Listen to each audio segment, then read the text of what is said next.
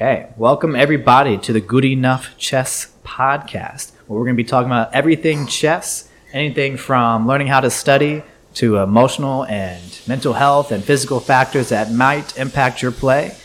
Today I have with me Mr. Joe. Tell us about yourself. Hey, welcome. Well, I am Joe. I do a lot of the tech, and I draw, did a logo. and, I've been drawing since I was a kid. That's a thing. Joe is a little bit modest. He is a brilliant artist as well as the IT rep for Chess Counselor LLC. We brought him out here today to test out doing a podcast, a chess podcast, obviously. And we're just going to be talking about we're just going to ask him a few questions about his chess experience. So let's start with that. Joe, what is your chess experience? My chess experience. Okay, so actually, I don't think I've told you about this, but I was actually first exposed to chess when I was in high school. Okay. And I originally shrugged it off. It was I was never a model high school student. I had a lot of problems with bullying and racism, stuff like that. Yeah. So I used to skip school a lot. I used to cut a lot of school, and hopefully my mom doesn't watch this or listen to this podcast. I used to skip school a lot. And I used to forge my teacher's signatures because they used to make me sign a progress report. And well, anyway, Okay.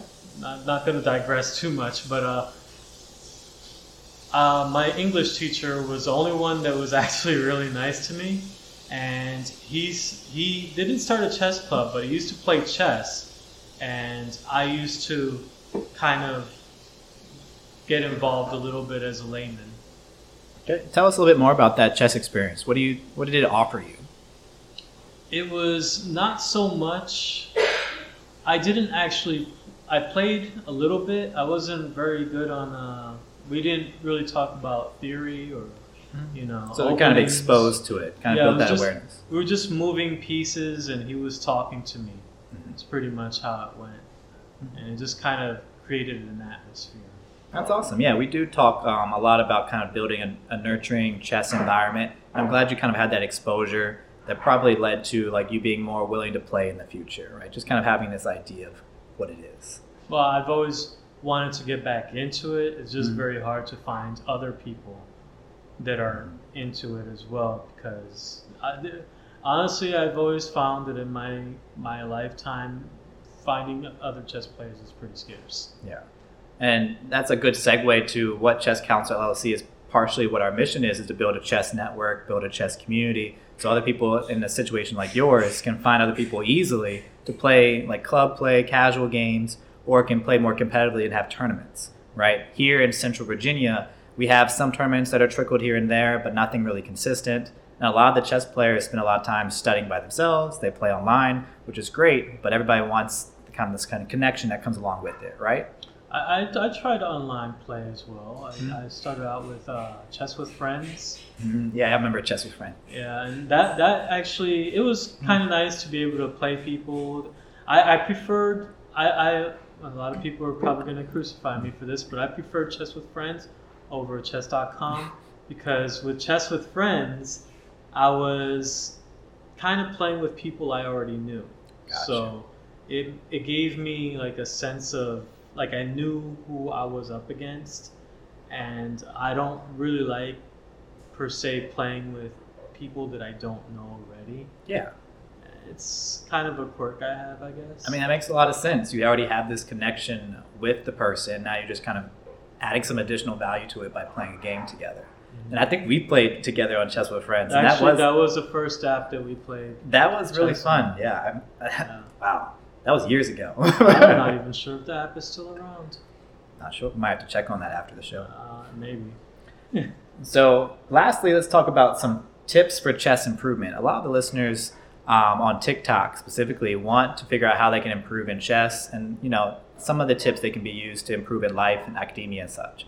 What are some tips that you would give someone else just learning how to play? Just learning how to play, or maybe like already learned how to play, but you want to reach a new level. A lot of things that I learn I apply to drawing. So, and in drawing, I work on the basics. So I would study the shape and the fundamental shape of objects before I start getting into the detail on what makes up the person. I would first study their fundamental shapes, and I would imagine with chess, I kind of sort of do the same thing where I just kind of figure out what each piece how each piece moves, how they take, and also how they defend. And I think that's really the most fundamental part of it, because once you get that, you could study. I mean, learning theory and learning openings is going to be a fast track to understanding how to do an opening. But I think it's important to understand why those openings exist in the first place.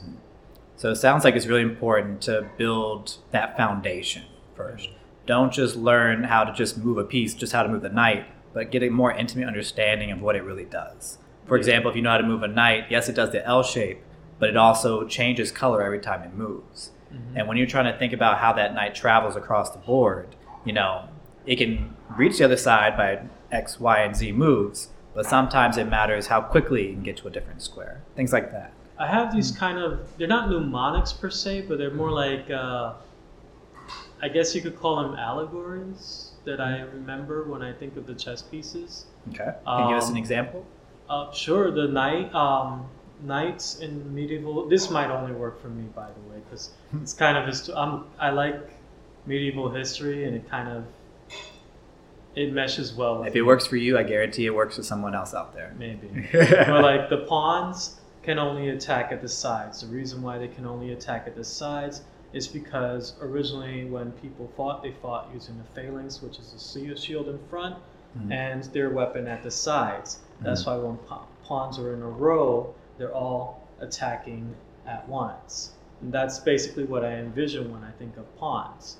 When you get them in a vanguard formation, like at a V, then they create like an almost indomitable force right in that area. The knight, he attacks in an L shape because knights used to swing from their horse, which means they are actually attacking at a flank, not directly in front. That's kind of how I see the knight anyway. Actually, that's fantastic. That's definitely not the way I had learned, but I can definitely appreciate having that kind of story and kind of visual representation. And it makes me think about when it comes to something a bit more advanced, learning different positions and learning like different like fortresses even, and kind of creating a story around that, learning the history around that. I think that would help with like trying to memorize things, right? Yeah, kind of. Just like with the bishop, I kind of imagine them as actual bishops. Like, I mean, this might be a stab at religion, but they always stick to their color. They have one point of view. They always go in one direction, either back or forward, but they don't veer away from their color because that is their taboo, their philosophy. Yeah. So that's kind of how I think of things. The kings don't really do a lot. They kind of send everybody to do everything. So yeah, he's only going to move one at a time. He's capable of doing a lot. Like any king is also capable of doing a lot, but he only moves in one direction step by step. The king is not to be doing work. The queen, she has influences everywhere. Believe it or not, behind a great king, there is a greater queen. So I think we should hit the rook. We hit every other piece. We might as well talk about the rook. Well, the rook is the wall, obviously. I mean, it goes without saying. But I think rook, you could. I don't have it. It actually translates. I think it was originally. It was an Arabic word, and it translated to like rook, or I think it was rook, but it's spelled with like a different R-H-U. You have to look this up for yourself. But I don't think it was originally a wall. I would have to get back to you on what it originally was, but I read it one time. But the rook basically is a wall. It forms a wall wherever it is. And I think it's pretty much just kind of self-explanatory. Yeah, it follows along with how it moves, up, down, left, or right. It builds a wall around wherever it goes. Yeah, and the rook specifically has the castle walls, and the castle walls are usually guarded by archers. And whenever you had a castle wall, they used to call it. They had a specific area on the castle wall that I believe it was called the killing area. And if you trapped anybody in there, they were pretty much dead. That was where they trapped you in. They closed the gates. Oh yeah, both that's sides, right. yes. Yeah. Yes, and that was it. That was your army right there. You never went in through the front for that reason. But That's interesting stuff. Well, that's all the time we have. Thank you for sharing all that with us. It definitely gave me a lot to think about as far as learning more about the history with medieval times. That might help out a lot because that sounds like very interesting history to match with formations and how pieces move and things of that sort.